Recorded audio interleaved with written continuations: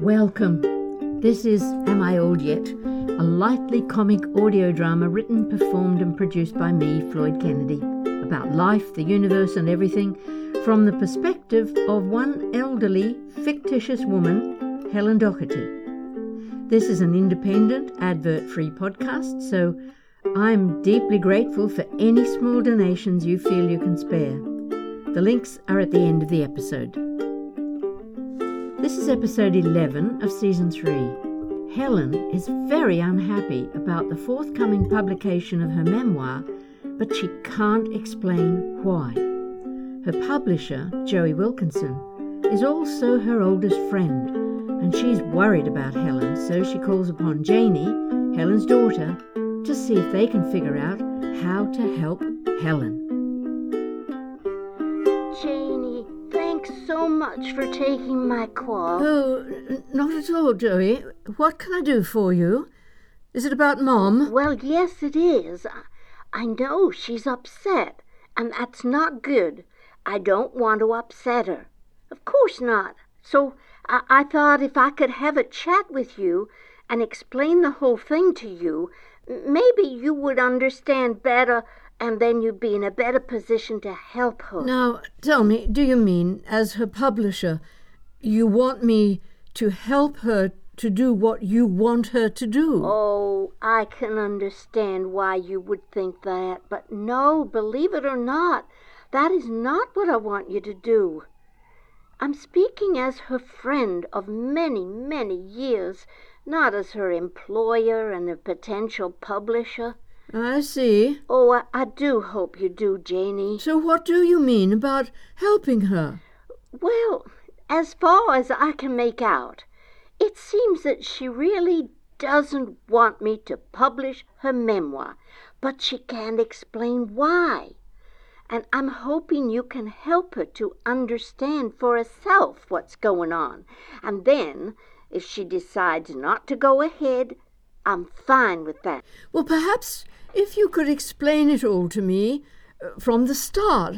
How did this whole crazy idea come about in the first place of Mom trying to write a memoir? Yes, that's exactly what I thought I should do. Of course, I can only tell you my understanding of the situation. Your mother might have different ideas about it.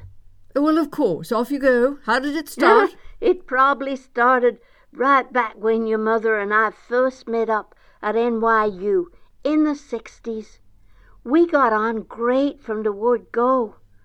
I was a bit bouncy, and your mom was, well, very direct. I kind of bounced around, being a party girl as much as I could get away with, and Ellie would tag along. Oh, you know that's what I call her. She calls me Joey, and I call her Ellie. Anyway, she would tag along with us, but she would also draw the line and make sure we put in study time. She kind of kept me on the straight and narrow, up to a point, and I reckon I loosened her up a bit. Right, well, I can understand that. But what about the other girls? There were 5 of you, weren't there? Well, yes, the other 3 joined in the fun in second year, and we formed a party-stroke-study group, if you know what I mean. So we had a lot of fun, but we also got decent grades along the way, and your mother was largely responsible for the latter, for all of us. Oh, I can well imagine. So by the time we graduated, we were very close, and well, I believe we really knew each other really well, and we stayed pretty close over the years.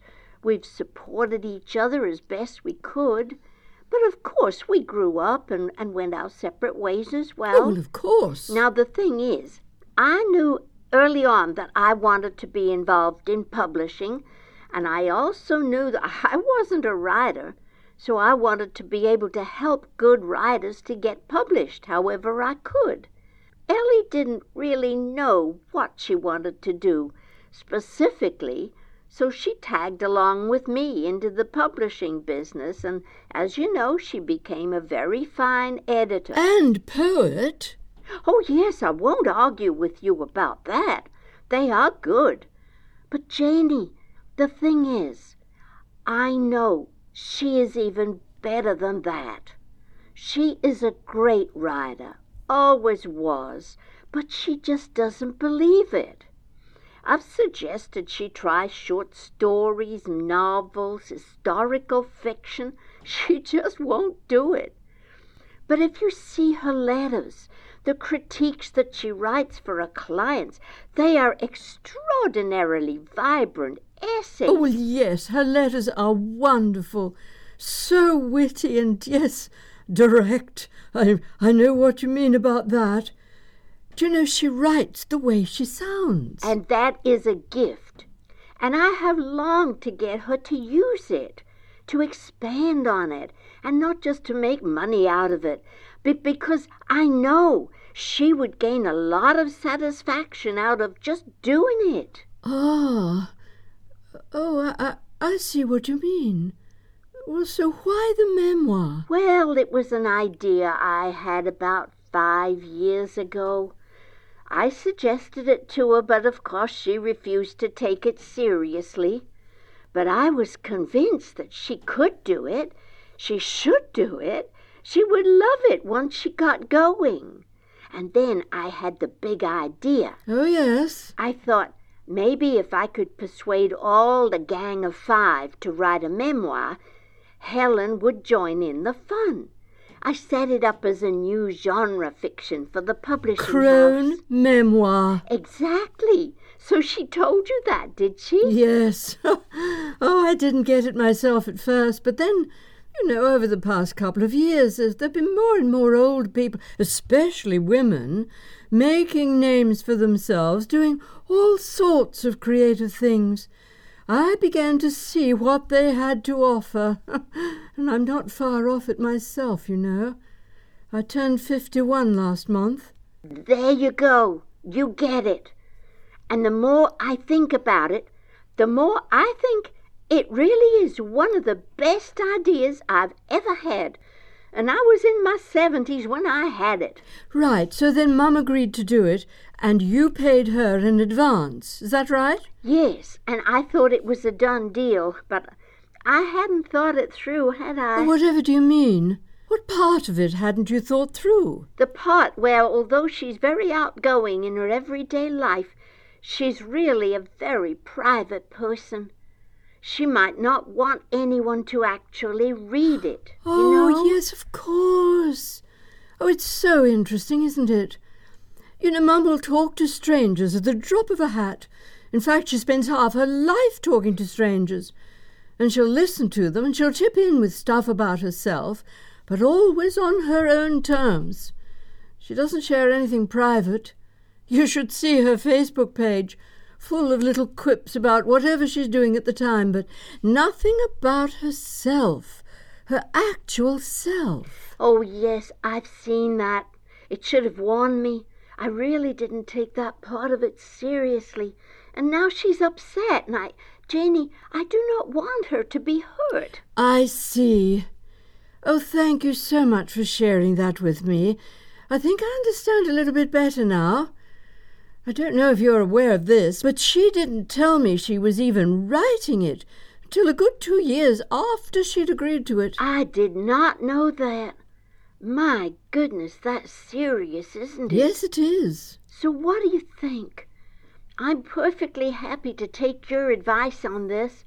Ellie is my dearest, greatest friend, and I want to do the right thing by her. You know, I'm very reluctant to give you any actual advice, Joey.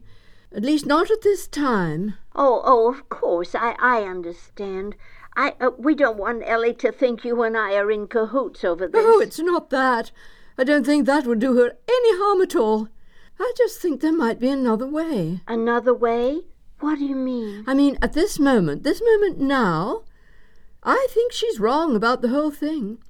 I think she's got something going on, some deep, old, buried fear locked away in a shell inside her that's making her so afraid.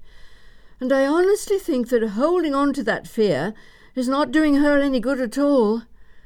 I don't know if I'm the person to crack this particular nut, so I'm going to have a chat with my husband and my daughter and see if we can come up with a plan. Oh, that would be wonderful. But you do understand, the plan is not so much how to get her to agree to publish, but how to get her to, what is it they say, face the fear. If she can do that, then she can decide from a more open heart what's the best thing to do. You know, for her. That is exactly what I would love, for her to be okay, to know what she's afraid of. It might be something she's absolutely right to be afraid of. Are you sure she doesn't know? Oh, I'm pretty sure. She's just not so much confused, just confusing. And that's not like her. It really seems to come from a place of not knowing. You do know she's a terrible liar. Oh, she is that. So I'm confident that she's not deliberately hiding anything.